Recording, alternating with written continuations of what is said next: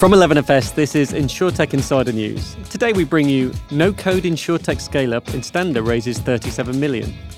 Insurance startups face a credibility crisis, and Geico may have to pay a woman who got an STD in an insured car. All this and more on today's show. Hello and welcome to InsurTech Insider episode 122. I'm John Bean. Today's show is a new show where we will be bringing all the talking points about the most interesting happenings in insurance and InsurTech from the past few weeks. Joining me today is my co-host, Nigel Walsh, Managing Director for Insurance at Google. How are we doing today, Nigel? I'm hot. It's warm out. I'm in New York and it's 84 degrees and the sun, so it's hot. If you want to be hotter, and it's very rare, come back to London. I'll take your word for it, although I have to say I've seen all the Facebook posts and tweets and whatever else. You can boil an egg or cook an egg on the pavement, apparently. Yeah, we are baking over here, but I'm not one to complain about the weather, certainly in the UK. Next up, we are also accompanied by some amazing guests, and joining me in the studio. First up, we have Anton Penner, Founder and Chief Strategy Officer of Flock. How are you doing today, Anton? And Flock has been doing some exciting things lately. Can you please give us a recap? Hello, so good to be back here. It's been a while, and I think the last time I was here, we were a fully drone-focused company. So we were insuring fleets of drones, which are these flying robots. And since we launched a proposition into the commercial motor fleet space, taking all of our learnings in the drone space into commercial motor fleet. So loads of change, doing very well in the motor side of things, which I believe we'll talk a little bit about today. Oh, fantastic. And I'm glad to hear it's going so well. We are also joined by Tim Hardcastle, CEO of Instander. Thanks for being here, Tim. Can you give our listeners a bit of a lowdown on Instander, please? But wait a second. Don't give us too much because you're the first segment of the show. Okay, I'll keep my powder dry then. So it's great to be here, and I love being on any platform with Nigel. We go back away, and I'm hoping that Nigel will be my counterpoint throughout the session because he's an industry. Are we allowed to say veteran, Nigel? Now, are you qualified for that? I'm not old. I am definitely in that old. category.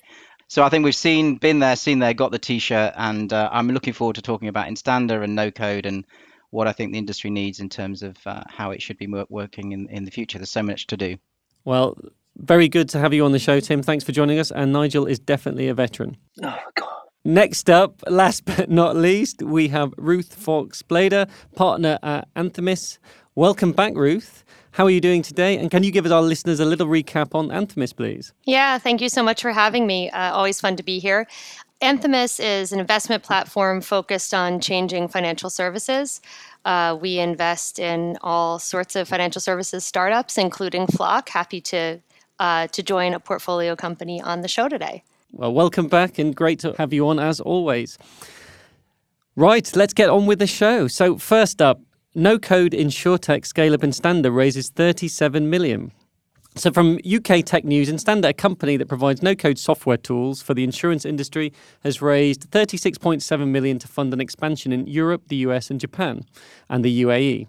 The London-headquartered company will also develop new capabilities for its platform, which lets insurance companies create products without specialist coding knowledge. It does so with a combination of pre-built product libraries that can be adapted for specific insurance providers. Instander claims this means operators in the insurance space can take products to market within days and weeks. The InsurTech Series B funding round was led by growth equity investment firm Tucker Fund, with additional funds coming from previous backer Dale Ventures. I guess, Tim, over to you. Firstly, big congratulations. I've got multiple questions, but let's start with, can you give us a bit of basics on Instander's no-code premise? And really, what will the funding allow you to do that wasn't possible before? Sure. Well, my finance partners would be a little bit upset if I didn't just quietly correct the pronunciation. It's Tosca Fund. Thank you. It's all right. They're very proud of their name. And they're a great partner. And I'll come on to why that is the case, because I think, the marriage between, well, it's actually more than a marriage, because whenever you bring a finance partner onto your boardroom table, it's actually much harder to remove said finance partner than it is to get divorced. So the relationship you actually have with your finance partner is a very, it's a very long one. And I'll come back onto some of the dynamics around that, particularly in light of the current economic meltdown on insurtech valuations. But let me just talk about what was the no-code premise all about. Well, when we set Instander up, I was a CIO in the insurance industry, so it's not as though I've come to this with no knowledge of insurance. Although I was, like Nigel, I'm a veteran because I was a CIO in other industries, so I had the benefit of looking at technology in many different situations. And simply put, the no-code premise is all about 4 things: speed and flexibility. I'll expand that in a minute. Reducing the total cost of ownership. Dealing with inherently, fundamentally, and systemically, what you get in insurance is a heterogeneous environment. It's very diverse. It's very multiplicity. It's very bespoke. And any classical code type solution to that is very painful, expensive, and slow. And fourthly, it's about putting control and governance on the freedom that no code gives you. And those 4 parameters were the foundation of our design philosophy that we put into the platform way back, because we first started designing the platform actually 10 years ago, or thinking about the design 10 years ago, and only brought it to market in 2016, which is actually when I met Nigel with his larger glasses then than he has now. And you mentioned about what the funding will allow us to do, I think. Well, I can completely empathize with smaller companies that are trying to find product market fit. I think where we are is fundamentally we took the view that we wanted to prove out the applicability of the platform and the technology into multiple markets, multiple lines of insurance, which we did before we went for a capital raise. So simply for us, when we were talking to potential capital providers, it was, we're now in the situation where we've proved the product market fit. We've shown that we can go into pretty much, whether it's life and health or property and casualty, any scenario and use case, and bring value and benefit. So now the drive is with you, the capital partner, is to help us with your expertise and obviously capital as well, but to help us scale and drive the business further forward and take the opportunity for the insurance industry to get some great value technology that releases benefit and gives them those 4 things. It gives them speed, flexibility, it gives them a low TCO, helps them apply it to any situation, and it gives them control and governance. No, it's a fantastic story. And for me, I mean, I know the no-code revolution, it's been promised for quite a number of years. And I know in insurance, there was early stalwarts with the likes of Mendex. I know even the likes of Pega have created no-code solutions. I mean, Nigel, do you think the no-code revolution, do you think this is going to disrupt the bigger the Guidewires, the Duck Creeks of this world and the others? Do you see this becoming the driver for kind of platforms and insurance in the future? Well, first and foremost, congrats Tim and Derek and the entire team. It's a fantastic output for what you guys have done. It's a true testament to where the business has come from. I've loved working with you guys over the years. The no-code one for me, or low-code, and let's try and differentiate when we come back to that in a second. But for me, it's not an or. It's always been an and. And as customers or clients are looking to launch new products to market quickly or adapt and get things out there, I think there's a place for everyone. There usually is. One of the things we have to look at is the technical debt that gets left behind, number one. And number two, the talent or the war for talent that's going on out there. So when you bring in platforms like Instander and others that are all low code and no code, you're actually giving the businesses more flexibility to launch these things in a product speed to market way that will allow you to test and learn and then shut down if they don't work on a quicker basis, rather than spending 9 to 12 months getting something out there and then realizing later that it was the wrong thing to do or not moving fast enough. So I think I look at my 13-year-old son as he does this. He now codes using visual coding on Scratch as an example.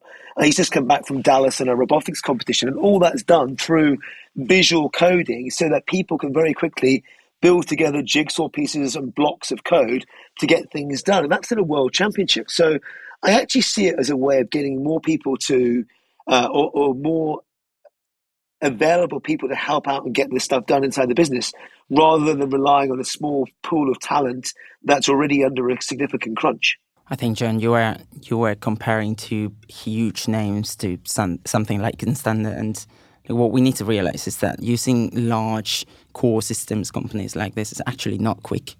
Like, they will celebrate how their fastest implementations are between 4 and 6 months, right? And in 4 months, we've completely reinvented our proposition at Flock, for example, right? So I believe that team and company, and he can probably chip in, really have a differentiated value proposition here. I'm sure that they're not for everyone. Sorry, team. But you don't need to say sorry. I'm gonna come back to it. We're not. And I think just echoing Nigel's point, I think the premise of what we're about was actually 3 or 4 years ago. It was primarily on speed to market and getting your products out, and increasingly where I think insurance is. I mean, if we take as an example a segment like MGAs, some would argue they are. I'm not saying it, but some would argue MGAs are at the forefront of pioneering in insurance because they come to market with a very personalized proposition, very targeted on a segment. It's a lean operating model. They get underwriting capability and they actually are able to grow. Now, not all MGAs are successful, of course, but many of them are.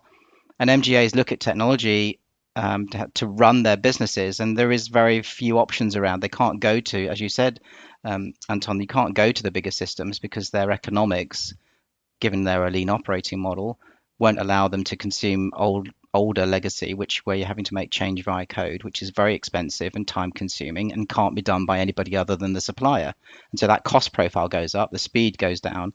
And so MGAs are a big segment of our target customer base because they are at the forefront of what a lean operating model should be for insurance, and therefore they need the technology that is reciprocal and commensurate with that kind of operating model. And that's exactly what Instander offers. But you're actually right, Anton. There's no way that, I don't know, let's take a large insurer in the States, I don't know, State Farm would turn around to us and say, we've got a 5 billion book in motor. It's across all states. We're going to move off guide, whatever they're on, onto Instander to do that tomorrow, next week, next year, or even in the next 2 or 3 years.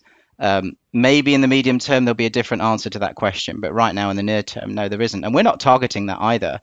I think the big difference that the funding has made for us, and this is a pertinent point because there's an argument about where do we stand relative to some of the incumbents. Well, one, our philosophical design premise is fundamentally different. We're cloud, we're SaaS, we're one code base. We can make changes on the code base. We do that every few weeks. Most of the legacy providers make changes once a year if they're lucky. So there's a very different philosophical design principle, but then the segments we're targeting are, it's about the right fit for economics and that speed and agility that I talked about. And where we've come from is very much around this product innovation, but now, good, I'd say 50% of our clients use us as their core platform, right? And inexorably, as we provide, better features, then those larger clients will come onto our platform because the TCO is attractive, the speed and flexibility is there, and it then becomes an economically and operationally compelling argument. And the funding that we've now just got removes one of the reasons why we've lost deals in the last 12 months, for example. And one of the reasons we lost deals is because incumbents, larger carriers have said to us, we love your technology. It's brilliant. It puts the power in our hands. The whole concept of citizen developer that Microsoft has been promoting for the last few years in the Azure marketplace, that's what we want. We want to be able to react to our market. But you're just not a big enough company. Your balance sheet's not strong enough. We don't know whether you're going to be around for the next few years. And, you are our core platform.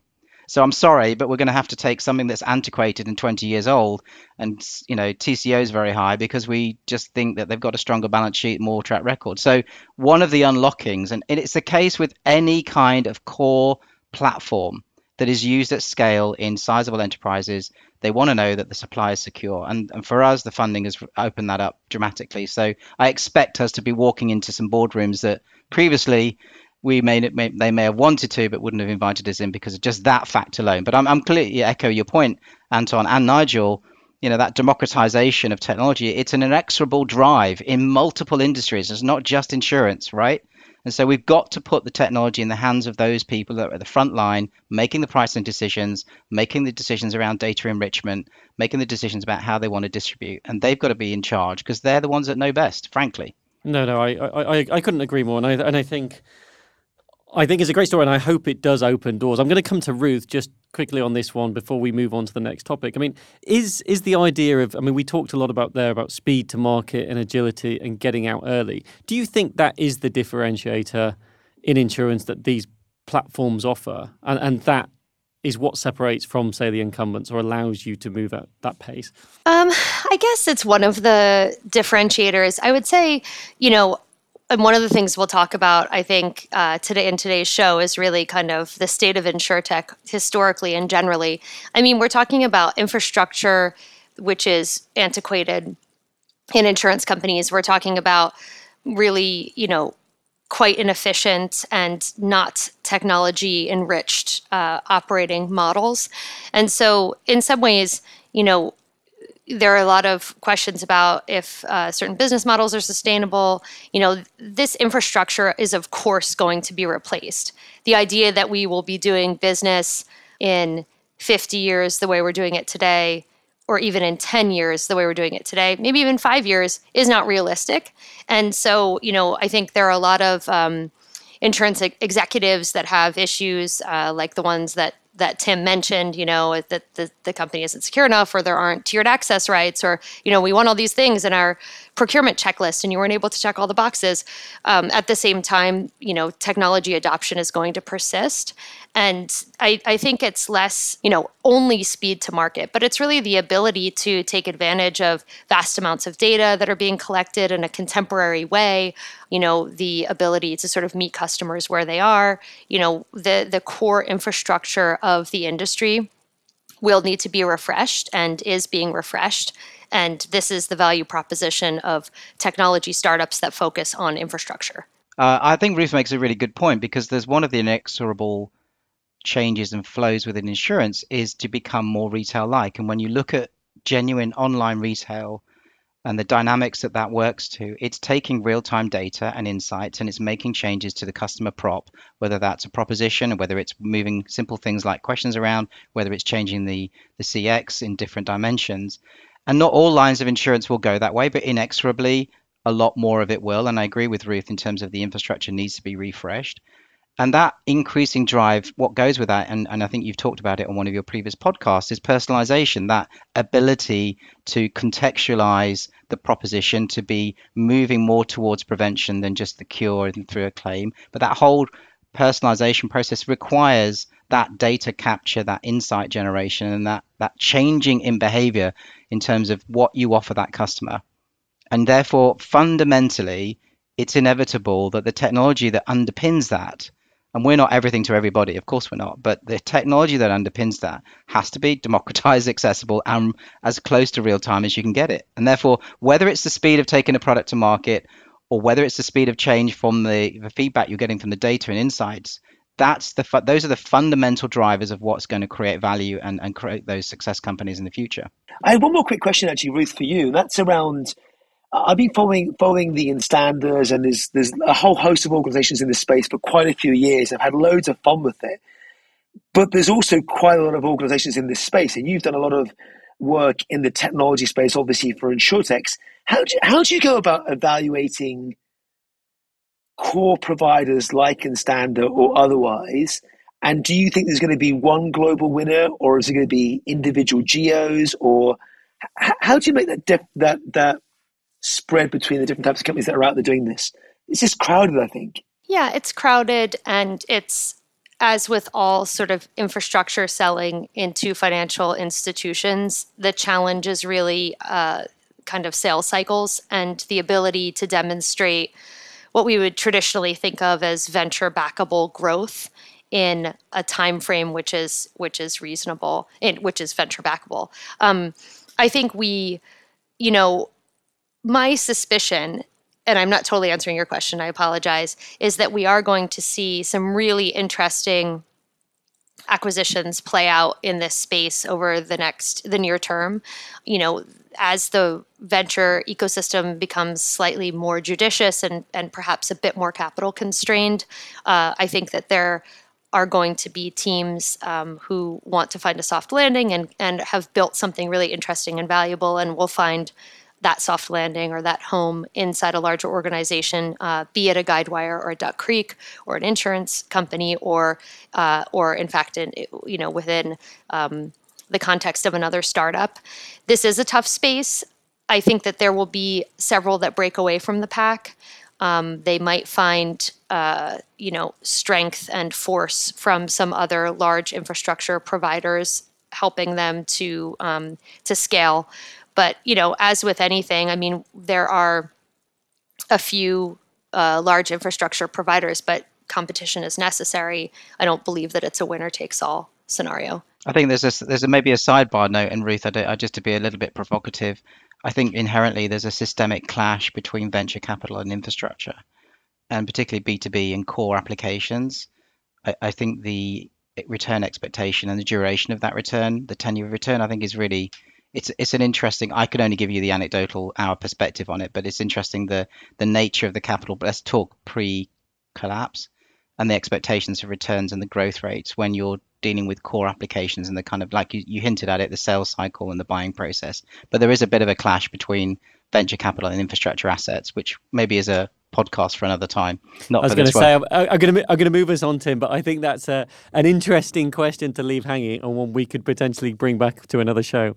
On to the second story of today, and quite an interesting one. Insurance startups face credibility crisis in brutal tech rout. So this is from the Financial Times. So shares in Lemonade, which provide renters insurance and the other personal cover, are down nearly 90% since peaking last year and are now more than a quarter below their IPO price. So Lemonade, along with Hippo and Root, are among the biggest casualties of a brutal rout in tech stocks as rising interest rates prompt investors to ditch high-growth companies. As fears of a downturn in the US economy grows, it is InsurTech's core underwriting, the price at which they are prepared to underwrite customers' risks, that is under focus and scrutiny from analysts and investors. As the tech rally threatens to unravel further, InsurTechs must now convince a skeptical market that their business models are worth sticking with. I'm going to come to you first, Ruth, because actually we've got a great quote from you here. I believe you contributed to this article that told the FT that InsurTech's early valuations were driven by a hype cycle that has not withstood scrutiny. I'd love to just get a bit more of an in-depth and your thoughts for the Financial Times. Yeah, absolutely. What's so much fun about media briefings is that they last an hour, but then, they live forever. They get to use whatever sentence they want. Yeah. And actually, I that is certainly part of what we talked about, and an important part. And not in the entire story. What was really difficult for me about the day that piece was published in the Financial Times was that it was simultaneous with one of my portfolio companies, Branch, announcing its $147 million raise. And so, it made me look slightly schizophrenic to anyone who was paying attention. I think that what's been really interesting for me as someone who's been around the insurance industry for a long time and investing in InsurTech for a long time is certainly the maturation and the sort of successive waves of insurance startups that have launched. I was, full disclosure, an early investor in Lemonade. I think it's a super interesting company. The article makes it look like Daniel Schreiber and I are having a conversation and sort of a debate, which is great and funny. But I think that what has happened, and I wouldn't lump all of the InsurTech startups in the same box, although they are all trading below their IPO prices. I would say also that these InsurTech startups have been a bellwether. There are many, many fintech companies and indeed tech stocks that are down very substantially. So, it is interesting to think about from the InsurTech perspective, did these companies go public too early? Was there really a lack of sufficient scale to justify public market scrutiny? Were the unit economics of the companies really sustainable at all? I don't think it's the end of the story, by any means. And I think that we'll see different outcomes for different companies. What I have become really interested in is, as generally venture capital investors are sort of all vaunting their movement from kind of growth at any cost to path to profitability, there are some super interesting full stack insurance companies that have been built to pay attention to things like loss ratio and combined ratio from the very beginning. And, what my kind of thesis as I was speaking to the journalist who wrote this article was, companies like Branch, companies like Flock, companies that are really built to pay attention and use technology to more efficiently acquire customers and also assess risk are going to be in a great position to capitalize on this incredibly large addressable market, which is what got early investors really excited about insurtech. The insurance industry is a really old industry with really archaic technology and a really archaic approach to things which we can do much better now, like risk assessment and analyzing data. And I think that it felt really natural to point a lot of contemporary technology at this very large industry with its compulsory products. And, it's also really important, socially impactful function in our society and our economy. And I think that those early impulses were really good. I also think that venture capital investors are by and large pretty smart, and they're a quick study. And, even generalist investors who were previously investing in insurtech and didn't know that much about loss ratios or combined ratios or any of those things have really, educated themselves as well. So I think that there is an evolution happening. We're living through a very interesting macroeconomic moment. We are experiencing volatility. There is massive price discovery happening up and down the economic stack, from crypto to publicly traded US equities to bonds to everything. And so, whether or not this price discovery experience is going to kill both publicly traded companies and private companies, is, I guess, to be seen. We certainly get to find out. But I think, there's a lot more education generally in the industry, and there's still a lot of really important change to be made. So I am personally continuing to invest, and I continue to remain very, very optimistic about the sector. Oh, that's good. And I agree. I think there's so much change and so much opportunity within the industry that there is space. I'll pass over to you, Anton. Should Lemonade be concerned about this drop in share price? And also, as a fellow insurtech, are you concerned, I guess, about this level of capital within the market and the level of investment at the moment? So it would be folly not to be concerned. I think we have to monitor this very, very closely. As Lemonade, I would be concerned because I think the disadvantage they've got in a way, which has been their advantage, is that they're one of the first. They're one of the first floating onto the public market, and the public market is looking at them in a very different way to how we would have looked at a very mature insurance company floating into the market, but also very different to how we've looked at Google when they floated into the public market. So I think they need to monitor this closely, and I think they've got a bit of a tough job to really reading the situation and trying to come back up to where they hoped to be. For us, I think there are many positives at the back of this, right? Like these guys are teaching the market about what we do. Some of their mistakes are mistakes we learn a lot from. And for us, Lemonade, Metromile, there are many examples out there, tried to do everything and tried to reinvent everything end to end. When I think the more mature, slightly later additions to insurtech space, like Flockys, for example, have tried to focus in specific parts of the whole value. Do you think theirs was we talked earlier, Ruth mentioned, was a customer growth strategy? Everything was about customer growth, and as opposed to sensible economics or more stable economics. Nigel, maybe that's one that you could answer. I'm sitting and listening to the debate, actually, and to Anton's point about tough.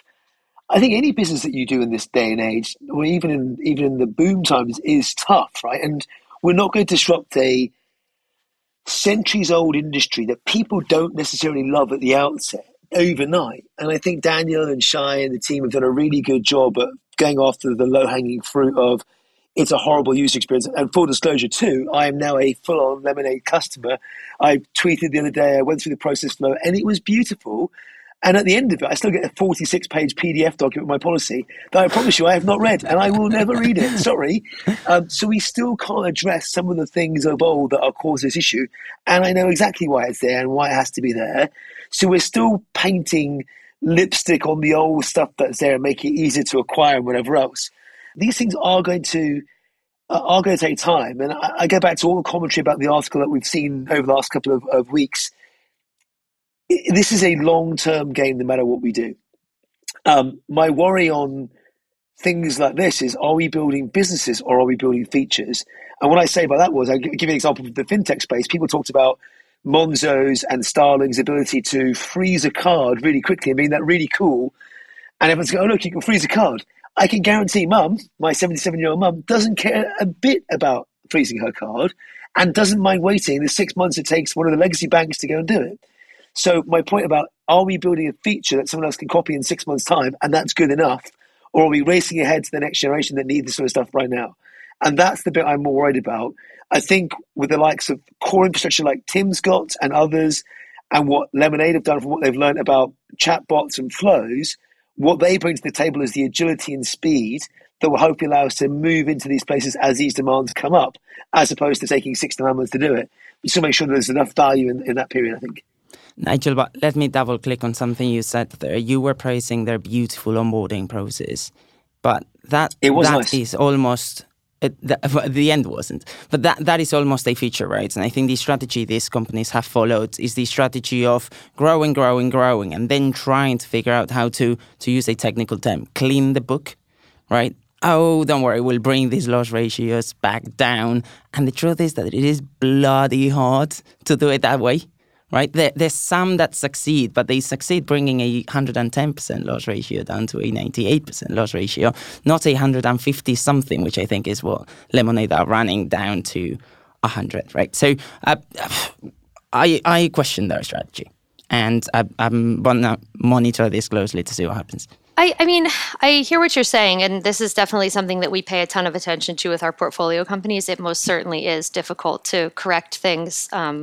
Like a high loss ratio, and there's so much risk associated with, alienating your risk capacity providers and your reinsurance providers, and there's a lot of risk there. I would say one thing that Lemonade did that drove the insurance industry absolutely nuts is they built a brand, and it's not, yes, technology supported their ability to do that, but ultimately, there's 100% correlation in mature markets between premium and ad spending. And, here's this company that's coming in and certainly spending a lot on building the brand, but able to do it. And, that's no small thing. What's really exciting about some of the companies that we're looking at and most excited about now are that they're really cracking the customer acquisition challenge. And this is, something that the insurance industry is highly conscious of at the incumbent level. You have these really commoditized products in a soft market. How, other than paying for customers and paying high prices for customers, are you going to acquire them? And so there's certainly this kind of brand dimension to that, but there are also technology dimensions too. And we're starting to really get excited about, this real, true, embedded propositions that really sit inside user flows, thanks to API technology and other ways of embedding products in relevant experiences. I just think that as you said, Anton, their Lemonade was kind of first, and there's a lot to learn from them. And I think that they also will benefit from the ability to learn from some of these fast followers. And the race isn't over. Just to put the counterpoint, a few observations. I was not an advocate or a fan of Lemonade when it was launched.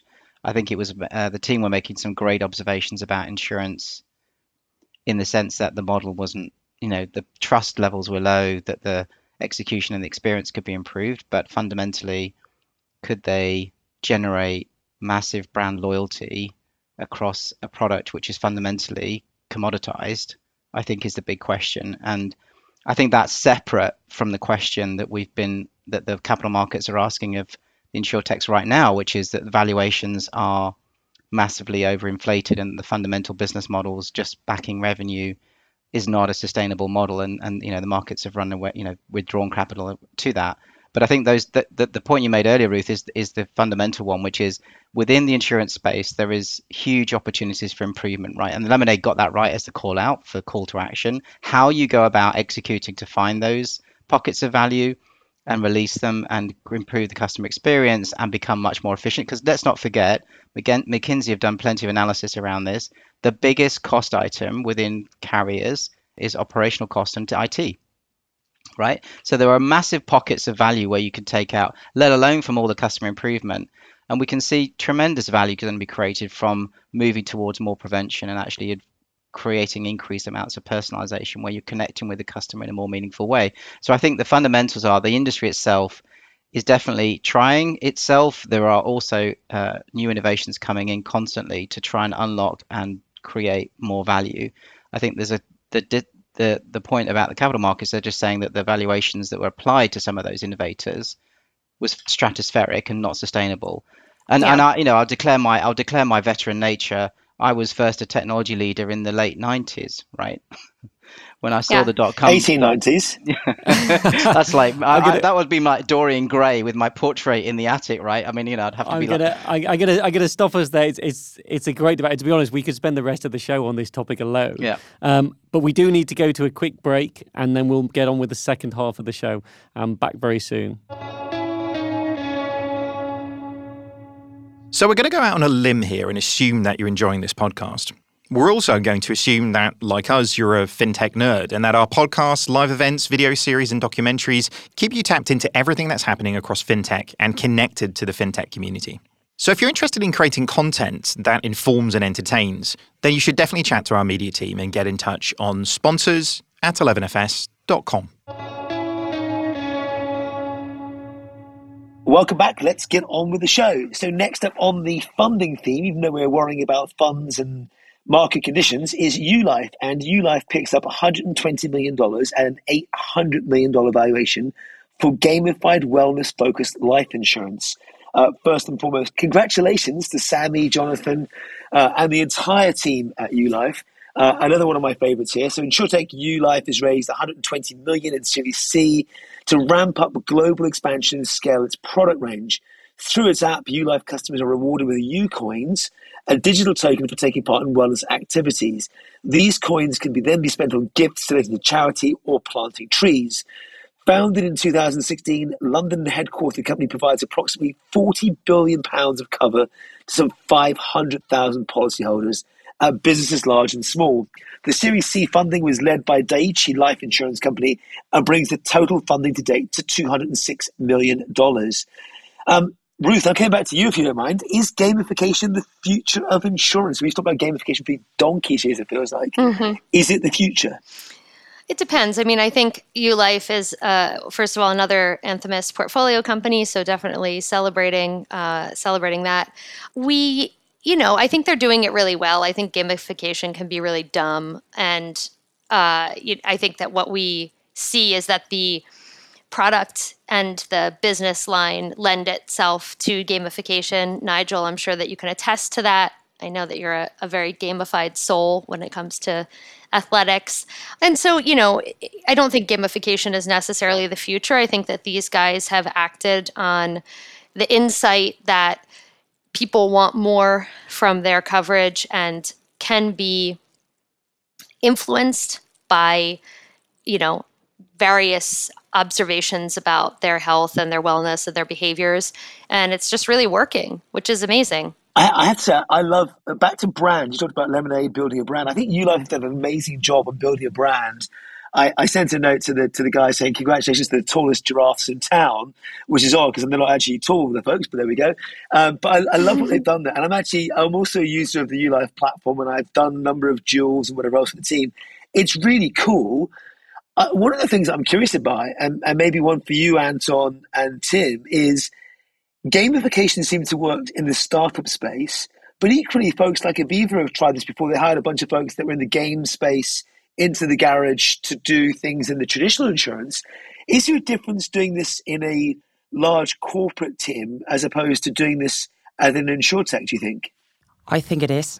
I think we as InsurTechs have the ability to experiment more, be closer to customers. The model, I think, is really important. As a carrier, you're slightly more detached from the customer. As an MGA, as a broker, you can be closer to a customer, put something in their hands, iterate very, very quickly. So there is a world where the incumbents manage to get rid of the challenges they've got. But at the moment, I think startups do have an unfair advantage when building products that are slightly more innovative and built on customer behavior, customer needs, because we're simply closer to them. Do you think there's a COVID bounce on this? And what I mean by that is health and well-being has very much been a focus for many over the COVID lockdown, where we've been able to, if you're fortunate enough, be able to take care of our health and focus on it a bit more. Does the same apply to driving or your house or whatever else? Tim, you got a view on that? Yeah, I think that's a good segue into my observation around this is that I agree with Ruth. I think gamification, it depends. You've got to be careful with where that's applied. But one could say gamification / personalization, because you look at the YouLife proposition, it's just giving people freedom to make more choice around some of the things that they value and want. But that's on top of a much more psychologically intimate insurance purchase, right? Which is about doing things to protect your life and health. And you contrast that with a home or motor, which in general is a legal requirement, depending on the country you're in. And the ratio of claims that you make is probably, maybe the average is 1 in 10 years, could be less, could be more, depending on your neighborhood and the way you drive. Obviously, there's different groups. But the psychological relationship that you have with a commoditized product like home and motor is very fundamentally different to I am thinking about protecting my well-being, looking after myself, my family, and that psychological bond is then you're just starting from a very different premise, which is why a lot of life and health insurance, I think it's interesting that in the last 10, 15 years it's had declining rates of take up, particularly in certain socioeconomic and age groups. But to your point, Nigel, the pandemic was totally indiscriminate. It was like everybody had somebody that they knew or were related to that had maybe been affected, and in large part there was a fear factor that went around globally to say you could be at risk of having some serious outcome from catching COVID. So suddenly you're putting to the forefront of people's minds, and you're locked at home with not a lot else to do but to think about, am I okay? I mean, a lot of navel gazing. A lot of navel gazing, a lot of, you go to the supermarket, you wipe your food from the supermarket with wipes. I was hearing people telling me, it brought that particular product and, right into the forefront of your mind. And then, as I say, there is that psychological intimacy connection around this is a meaningful thing for me because it's going to make a difference to how I think about my life. And that whole concept of insurance around peace of mind, security, those fundamentals in which insurance is built on, I think come so much to the forefront when you're talking about that. And congratulations to YouLife for really taking full advantage of that wave during the last 3 years. And the team deserve all the kudos, back to our Strava analogy, that they can get, because they've done a great job on execution. I mean, we're working with another company that's got a similar, well, it's not the same, but it's providing people with incentives to look after themselves better, and they're one of the global leaders in it. And I think again that's just back to this premise of, I mean, Nigel, you're I think, what did you call him, Ruth? A gamified soul or something. Sorry, I was trying to find the very polite way of saying it, but I think people do want to be looking after themselves. They do. We're all aware there's so much more information around the things that are affecting morbidity and not. And so I think the issue for the life and health companies is, how do you unlock that? How do you untap it? How do you personalize? And YouLife is a great example of a company that's doing that. I think there's a macro trend here that YouLife is definitely part of. And then there have been tailwinds with COVID and this transition towards well-being, right? And this macro trend is how many insurance products are starting to do way more than just cover the risk, right? That risk transfer concept we love talking about. These insurance policies are starting to help you be safer, help you be healthier in this case, work in having less claims, right? We at Flock are an example of that. YouLife is an example of that. Team, the example you gave is probably very aligned to that. Depending on the space you're operating in, a coin, the UCoin, or gamifying it might be the best tactic to reduce that claim. If you're operating in a more B2B space, which is our space, and you're really selling it to a CFO, the best tactic will probably be a financial incentive, right? So I think it is a great use case of how we're starting to offer a number of products that don't just transfer that risk to a balance sheet, but also help you have less claims. Yeah, and I think we've had shows recently on ESG, and I think from and we talked at the very start about prevention, insurance having a social narrative, and then ESG, and I think more and more people are trying to find ways, to your point, that it's not just risk. How do we latch on to the kind of the social, the prevention, or do more from an ESG perspective to actually offer these products and services so people feel like they're getting value for money, or they're getting more than something, to your point, Tim, if you don't claim for 10 years, I've actually got some value over those 10 years when I didn't claim. And I think that's really important. The other point is, we talked about COVID and the tailwinds, and I think it was shone a spotlight not just on the health, but also what are you paying for? So you look at By Miles and, cars parked on people's drives during COVID. They had huge success in terms of, don't pay for what you're not using. So I think all these products and services are going beyond what used to be that kind of annualized 12-month policy. And actually, where can we be inventive in terms of you pay for what you use, or we offer you value? It's really interesting because actually watching the gazillions of TV adverts on insurance in the US, Liberty Mutual's continuous campaign, which I love, by the way, is pay for what you need. So I find that really fascinating about the messaging that's coming out from an incumbent that's got a wonderful marketing campaign around it. One quick question before we wrap, and actually, Ruth, for you, given that you've got broad view over both, I guess, is what's the difference between the B2B versus B2C? Because you, like others, are on the B2B side rather than the B2C in terms of a Lemonade or otherwise. Have you got a perspective on which one is better? I mean, better is the wrong really word to use, but have you got a perspective on B2B versus B2C right now? I think that the market is probably shifting back more to a B2B focus and feeling like, as we move away from PPC and thinking about, direct to consumer advertising, as really trying to understand, what's a viable company, which is what's a viable company as long as it has a lot of venture capital dollars to throw into customer acquisition. There just are these trends. In venture capital, it's a game of exceptions. So, exceptional companies win. It's very difficult to make rules. I don't make rules. And whenever I do, I always immediately break them. But I think that we're probably moving back into an environment where B2B feels a little bit more attractive generally to investors, is my sense. It's almost the picks and shovels. To sell the picks and shovels, not the actual gold mine at the end of the day. And I've often found that enabling space to be much more, I don't want to say fruitful, but much more. Well, welcome to my world, Nigel. Yeah, well, I know. Well, and look, before I hand back to John, look, I've got proof on the screen for everyone that can't see. The ULife leaderboard, and I'm not going to say who's on top, but it's me. John, back to you. Thank you for that, Nigel. It's so comforting. Competitive soul. I don't know what you did to get that. Anyway, and finally, final story of the week. If it was April the 1st, this story would still surprise me, but it's not.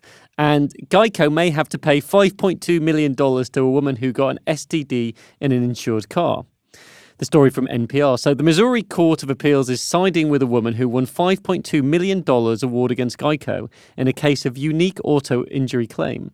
The woman, known as Monica M.O. in the court documents, says she contracted a sexually transmitted disease in a Hyundai Sian whose owner was insured by Geico. The unidentified woman said the man infected her with the HPV when they had unprotected sex in his 2014 Hyundai Genesis. The man was negligent because he didn't tell her about the health diagnosis. Geico had told the woman its auto insurance coverage didn't apply because the damages claimed did not arise out of normal use of vehicle. Wow. I'm going to start with you, Nigel, purely because I remember this hit your LinkedIn. I think it was your LinkedIn or Twitter, and it caused a landslide of comments. So over to you. I have no words. Even on the 1st of April, I have no words. I think if anyone wants to realize why insurance is hard and disrupting an old industry is hard, you've nailed it on the head. Let's leave it there. It's just a difficult industry, and this is one of the very rare but weird exceptions that insurers have to deal with day in, day out. And it's a huge claim. And if you go through the litigation process in the US and what they have to do to solve this, it's just complicated. So I can't ever imagine this hitting the Daily Mail or otherwise in the UK. It will end up with another page being added to a policy somewhere, I'm sure. But nothing ever surprises me in insurance anymore. I mean, it's interesting, we talk about pandemic cover and insurers are removing pandemic cover after what happened with COVID. Do you think this will make the small print? STD cover? I think that as the daughter of a personal injury lawyer, that even this one, I found this surprising. I think that probably Nigel's responses demonstrate what was so attractive to the jury about this reward, which was all of the opportunity in the jury room for a double entendre and, funny jokes. But in seriousness, it's nice to talk about sexuality on the show during a time when the U.S. Supreme Court has, robbed many American women of basic human rights and privacy. So thank you for bringing it to us, Nigel, via Twitter. Let's not hope we pass this one round, though. Oh, dear. I can't even... I wonder, could from an insurance perspective, could this only happen in the US? Or do you think... Yeah, probably. I mean, everybody's got insurance contracts. I mean, could this ever happen anywhere else? I mean, I know the small print of every insurance contract is kind of binding, but is this a US specific thing? No, I think if you I did take a few minutes to Google strange insurance claims. I'm glad you didn't Google STD. No, I didn't. Otherwise, that would have come up in my browser history. And we have web monitoring for all employees, including the CEO and co-founder. So, there are plenty of strange edge cases where I think there was a horse mistook a car for a mate, and there's a number of similar cases where payouts have been made for situations that most people wouldn't even be able to dream about. So I think you're always going to get situations, and let's forget, Lloyd's of London, £25 billion worth of insurance was designed for cases that nobody else would take on. So you never know.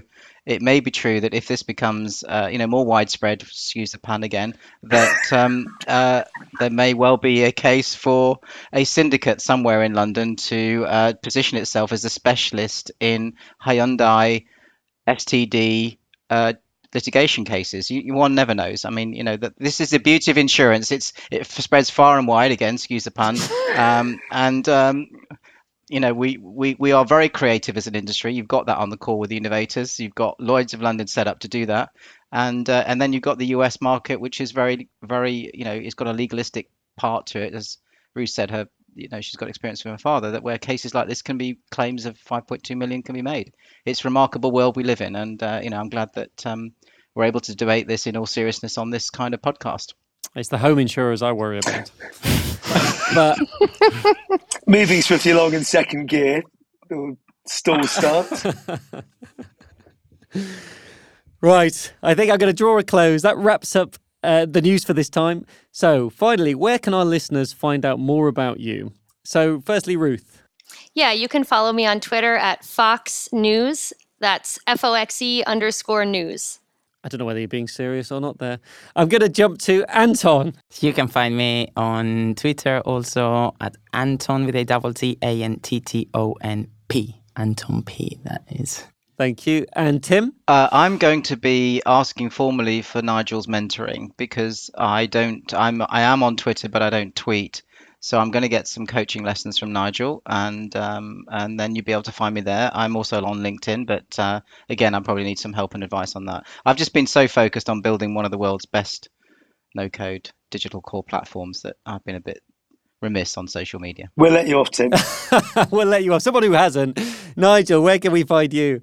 Running round tracks of Central Park on Twitter at Nigel Walsh. Fantastic. And finally, you can find me at LinkedIn or you can find me through the 11FS website.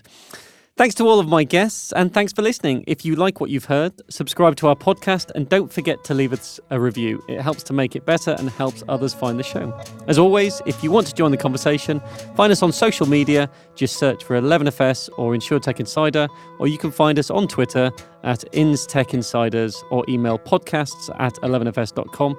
Hope you enjoyed the show. It was a fun one. Thank you very much and goodbye.